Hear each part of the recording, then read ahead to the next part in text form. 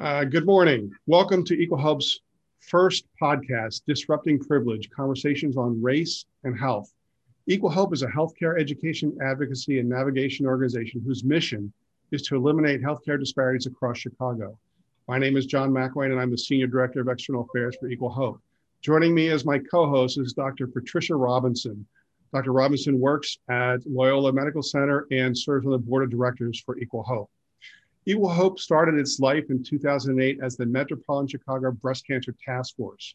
We were born after data emerged that demonstrated that African-American women in Chicago who were diagnosed with breast cancer were 62% more likely to die from the diagnosis than comparable white women. After this data emerged, a group of community activists, religious leaders, healthcare workers, as well as South and West Side residents came together and launched the Metropolitan Chicago Breast Cancer Task Force, now known as EqualHub. Our mission at EqualHub is to confront systemic racism within the healthcare system to achieve better health outcomes for those living in Chicago's under-resourced communities. Thank you for listening to our maiden voyage of Disrupting Privilege. To learn more about EqualHub, please visit us at equalhope.org. Well, I want to introduce our guest today. We're very excited to have Aisha Jacko join us today. Aisha is the Executive Director of Westside United. For those of you who don't know, Westside United is I'll give Aisha a second to talk a little bit more about it, but is a collaborative effort of healthcare providers and community residents and not-for-profit organizations all focused on the South and West Side, attempting to address the social determinants of health. I'm excited about having Aisha join us for this first episode of Disrupting Privilege because EqualHub was the predecessor organization for Westside United. When EqualHub was launched, the partners that came together decided they were going to try to address a very specific health disparity and see if a cross-industry collaborative could be effective in addressing these disparities. And when we succeeded, we've been in existence for 12 years. There was confidence within the community that they could address the broader issues facing the social determinants of health and the outcomes that were being seen on the South and West Side, and Westside United was born. So Aisha, welcome to Disrupting Privilege. Thank you so much for having me, John, and EqualHub family. We are excited. Tell us just in your own words, a little bit about who Westside United is and what your role is. Sure. So Westside United is a collaborative founded by 6 hospitals, including Lurie Children's Hospital, Cook County Health, Sinai, UI Health, Amita, and Rush. And they came together wanting to leverage their power as a collective entity, because if combined, they'd be the #1 employer in the state. They have a lot of buying power in terms of their supply chain. They're the largest investor on the West Side in a lot of cases. And so when we thought about the best way to leverage their power and standing on the West Side in terms of helping communities in their backyard, it was through the leveraging of anchor mission strategies like the ones I mentioned to address the life expectancy gap. The work is really rooted around decreasing the life expectancy gap, which is currently 14 years between Chicago's Loop and 10 West Side communities. So if you take the Blue Line, Green Line, Madison bus, Jackson bus from downtown, the Loop, and go west, you'll pass through our targeted communities that start at the near West Side, that go as far north as Humboldt Park, as far northwest as Belmont Cragen, as far west as Austin, and as far south as Pilsen and Little Village. And we capture the areas in between. And so I mentioned anchor mission first, because a lot of times when people hear about this life expectancy gap, the assumption is that it's all about access to care. And that is a factor when we think about how we address the social determinants of health, but it really is also connected to the economic vitality of West Side residents. And that is due to what we call out in terms of structural racism and historical disinvestment in these areas as well. So Westside United is about hospitals coming together to work together to set collective targets for the first time in the history of these organizations that have historically been competitors. And another key component of our work is the voice of community, which drives our work as well. So it's not just these health institutions making decisions, coming into community with prescriptive models on how people should address these disparities. It's about giving community voice. So the way our governing structure is set up is that we have the hospital leadership along with hospital partners, including other nonprofit organizations, as you mentioned, people from the business community, but most importantly, our communities. So we have 6 representatives from the communities. We also have a community advisory council. And in our inception, we wanted to make sure we talk to community to frame this work on the onset. So our strategies have been built from the ground with community voice, and just very happy to work within a model framework and organization that really honors community voice in the same way that it does the input of hospital leaderships and others. Perfect. So Aisha, what does health equity mean to you? Health equity to me really means a few things. One is really rooted in bridging those gaps, those core gaps that are related to care. So when we think about the life expectancy gap, there are 5 key drivers that aid to it that range from cardiometabolic disease. So those are conditions that are linked to heart disease, hypertension, diabetes. Cancer is also a leading cause. Homicide, which people typically think is at the top. Opioid overdose is also included in that. And so when we think about the ailments that are running rampant in communities like I grew up in, like East Garfield Park, which currently has the lowest life expectancy, when you think about the residents there and what they face in terms of access to fresh food, and you think about conditions like hypertension, heart disease, diabetes, paired with other things, it really is about equity and making sure that there's access for people to connect and have just basic resources. When I think about health equity, I also think about my grandmother who passed away from cancer after being diagnosed with it 2 weeks earlier.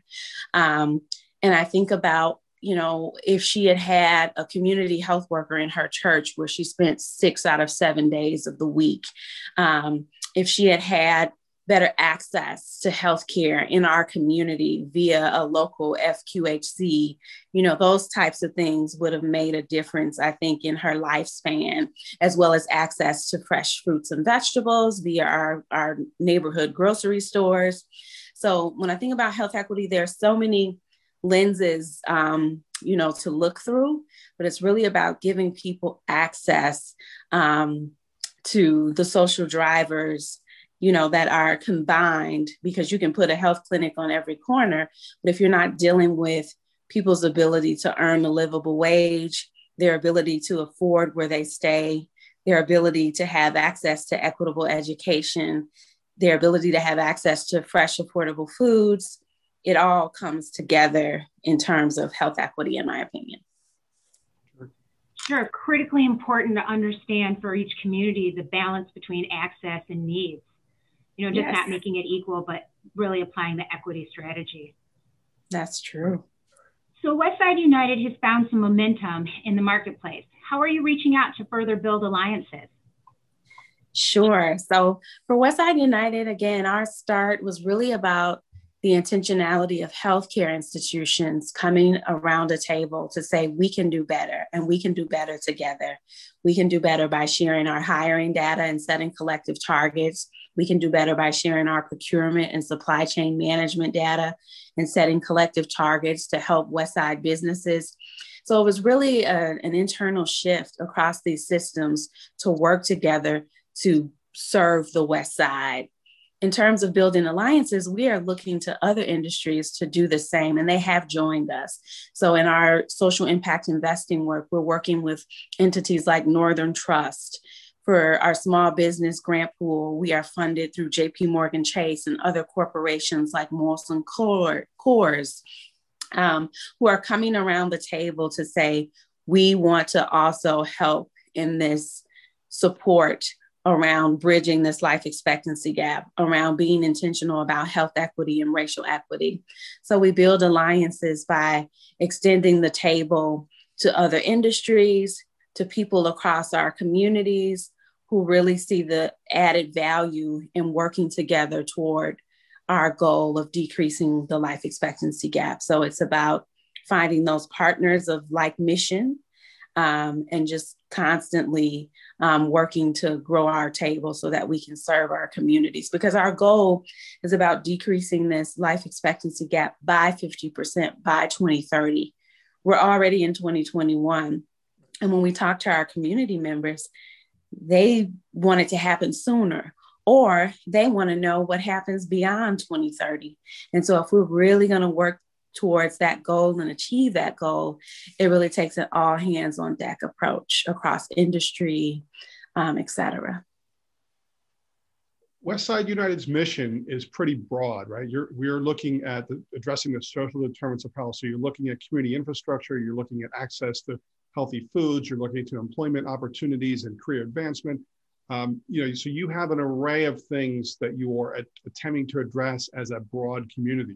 One of the things that made Equal Hope successful early on, now we've been around for 12 years, was our incredible focus on breast cancer diagnosis and treatment. Like, we were very focused on this particular disparity, and we're able to drive change, significant change in mortality rates for African-American women on the South and West sides.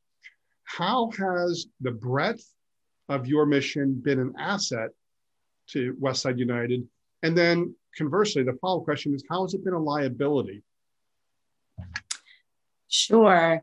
So I would say that COVID-19 provided a great stress test for our model of leveraging data in the public health sector, of leveraging healthcare institutions and their capabilities and communities to come together under one roof to really answer our question about how we decrease this life expectancy gap by 50% by 2030.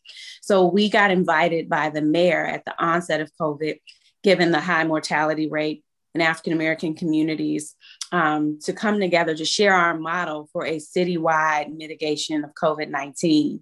And so in doing that, we were able to roll up our sleeves. We got a call on Sunday night, and by Friday, we had stood up an initiative that included public health officials from across the city, that included not only our West Side focused institutions or committed institutions for Westside United, but we brought in U of C, an advocate. And then, of course, we brought in the communities that were hardest hit to build a community response team. So because we had went through the motions of building Westside United 2 years prior, we were able to come to that table with urgency and get that off the ground quickly. So that was a great asset and is a great asset as we continue that work with COVID response through the Mayor's Racial Equity Rapid Response Team.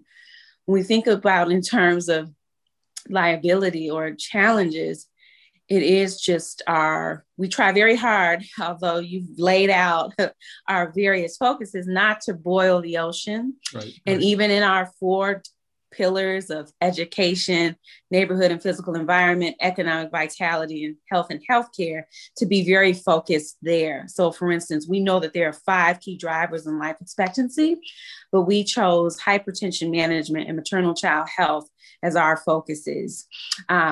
We're very intentional about what anchor mission strategies we're focusing on in terms of local hiring, procurement, social impact investing, and small business support. In terms of neighborhood, it is the food focus. Mm-hmm. And in terms of education, it's looking at internships within our health systems and our cluster of care hub. Whoa, that's a lot. It is, so, indeed. It's just that road to 2030, and that goal of 50% with everything that we have, that we want to really work at and activate to allow us to start moving toward that is a little daunting, but we do believe that it's attainable given the commitments that we have from healthcare systems and our community partners. But if we were just focusing on hypertension or maternal child health, or if we had that concrete focus, that Equal Hope started with 10 years before we launched, I imagine things would move a little bit quicker. Yeah, interesting. One of the questions we wanted to ask you was, how's the current context sort of changed or focused your work? And so that was a really good response to a question we didn't even ask. We were thinking of asking. How about personal stories? You shared the story of your mother. You have any other stories that you would like to get out there to share that might be meaningful for our audience? Sure. And so that was actually my grandmother who passed away from cervical cancer she was almost 67. And when we look at the life expectancy today, it's around that number.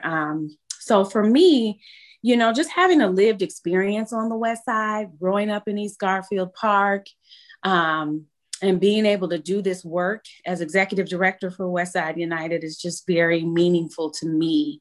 I've also lived in the North Lawndale community, got a world-class education there at Crown Community Academy for the Arts in the 80s and 90s when I attended. My family migrated from Mississippi on my mother's side to the North Lawndale community in the mid-1960s. And so there's just a lot of personal history on the West Side. And growing up as a child, these disparities were still there, but I thought they were the norm. Yeah. I thought it was odd, but just the way it was not to have a grocery store in our community, or the high rates of violence that we had. I have a younger brother who lost 25 friends to gun violence over a 10-year period. Oh. Insane. That's crazy. But we became desensitized to it, and that just became a part of life growing up in East Garfield Park in the late 80s, mid 90s. And so having an initiative like Westside United, where you have healthcare institutions, government entities, nonprofit organizations saying, we care, we want to give back, in addition to the soldiers that have always been on the ground doing the work, may not have had the best funding opportunities, but still there. This is like a full circle moment for me. Yeah. So I take the work very seriously, and I'm just honored to be here thinking about 2030 and beyond for correcting some of these historical wrongs that have been related to a myriad of reasons. So for me, as a West Sider, born and raised, it's just personal, because of that in a lot of ways. I hear that, and that's wonderful. So Aisha, my wheelhouse is within the world of cancer. That's what I primarily practice, and in particular, breast cancer. So, COVID brought to the national conversation health disparities and health inequity in a way that everyone could relate to. It almost became palpable and a part of the fabric of the conversation we had in 2020. But it also allowed an opportunity for the nation's eyes to open to other areas of gross disparities. And many organizations are now prioritizing health equity as their focus. One example is cancer or oncology outcomes. So there's a national push to increase minority and underserved representation on clinical trials. How do we engage our community when historically we were victims of unethical conduct? How do we mobilize African Americans in a way where we perceive it to be not just standard of care, but state-of-the-art care, better access that may translate into better outcomes? Sure. I think that the first thing that we have to do is repair and heal the mistrust that has been in place, rightfully so, given what you just said, given other examples. And so I think we have to have the right ambassadors going into our communities to be able to validate the support services and things that are available for people to access with comfort and freely. And so that's a complex thing that's very necessary. I mean, when you think about the vaccination conversation and apprehension around that, and there are other examples of hesitancy, we have to think about who the trusted messengers are. We have to think about, what we're providing, that it's going to follow through, that it's going to deliver, that it's not going to overpromise and underdeliver, or just make people feel like it's the same old thing. Because there's a lot of fatigue in communities too, in terms of new initiatives and things. And even with Westside United, we're constantly building trust, constantly having to deliver. And so I think that's a fundamental principle in getting buy-in, getting access, so that people, one, have access to the state-of-the-art things that are there. And then if they're not, the ability to demand that and see it through in a way that there are relationships built where there's accountability and trust on both sides. So I don't know if there's a model or magic pill to make that happen, but there are strategies and ways to begin those conversations, to begin the work as we did with Westside United. The work started with the epiphany of the healthcare institutions saying, oh, we got it wrong. How do we fix it? And there being an intentionality there. But the hardest work was going out into the community to say, this is what we know to be true. What resonates with you? What do you think? How do we reach you? How do we bring you in?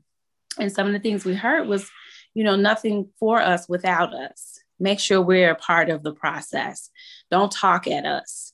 Don't research us. Just how do we break down some of the stigmas and things that are there? And it was through those listening tours, which, we did about 21 with over 500 residents, to drill down on 4 key things. Out of that, we heard that people want what everybody wants: safe neighborhoods, equitable access to care, meaningful things for young people to do, including equitable education and jobs.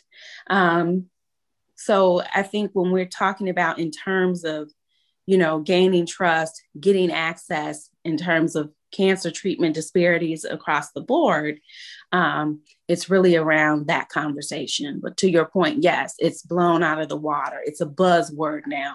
People's ears are perking up. They want to do more in health equity and in the racial equity space. But now it's like, how do you get community there? How do you build that trust? How do you get sustainable relationships in place so that everybody benefits? Well, here, I've got a loaded question for you, Aisha. How does Equal Hope and Westside United strengthen our partnership? Let's keep working on this, because we've got things to do together. We do. We certainly do. We definitely do. As you said, you're the predecessor to this model in terms of getting healthcare, getting stakeholders together in response to data that we know to be true. And as Dr. Is it Washington? Pat? Robinson, sorry. Dr. Robinson mentioned, just in terms of, the disparity and the lack of trust, we can learn a lot from each other. We can learn a lot from you around just sustainability and what you've done to garner the supportive community for your model, and vice versa. We can share any best practices to come together like the Avengers, right, to really bring about this change that we need to see in terms of disparities in communities of color. So the first step is to continue. I know we've invited Equal Hope to some of our maternal child health working groups. Good. We would love to dig in more and just think about where there's synergy or not, so that we are moving together on a united front, not reinventing the wheel, duplicating services where applicable, etc. Awesome. Well, my hope and prayer was that we could meaningfully fulfill 15 minutes. I think we're pushing close to a half hour now. So we did that. Okay. We did that. Great. Yay. That's how good conversations go. Absolutely. Yes. This is our maiden voyage. And so thank you so much, Aisha. It's been a pleasure. I've appreciated our interaction, although it's only been somewhat limited, but I know that in the future it will be greater. We respect everything you and your colleagues and partners are doing in the marketplace. And we look forward to partnering with you as we move forward. 2030 will look better than 2021 does. Certainly, side by side for sure. Thank you so much. Thank you. All right. Have a wonderful day. You too. Bye. Bye now.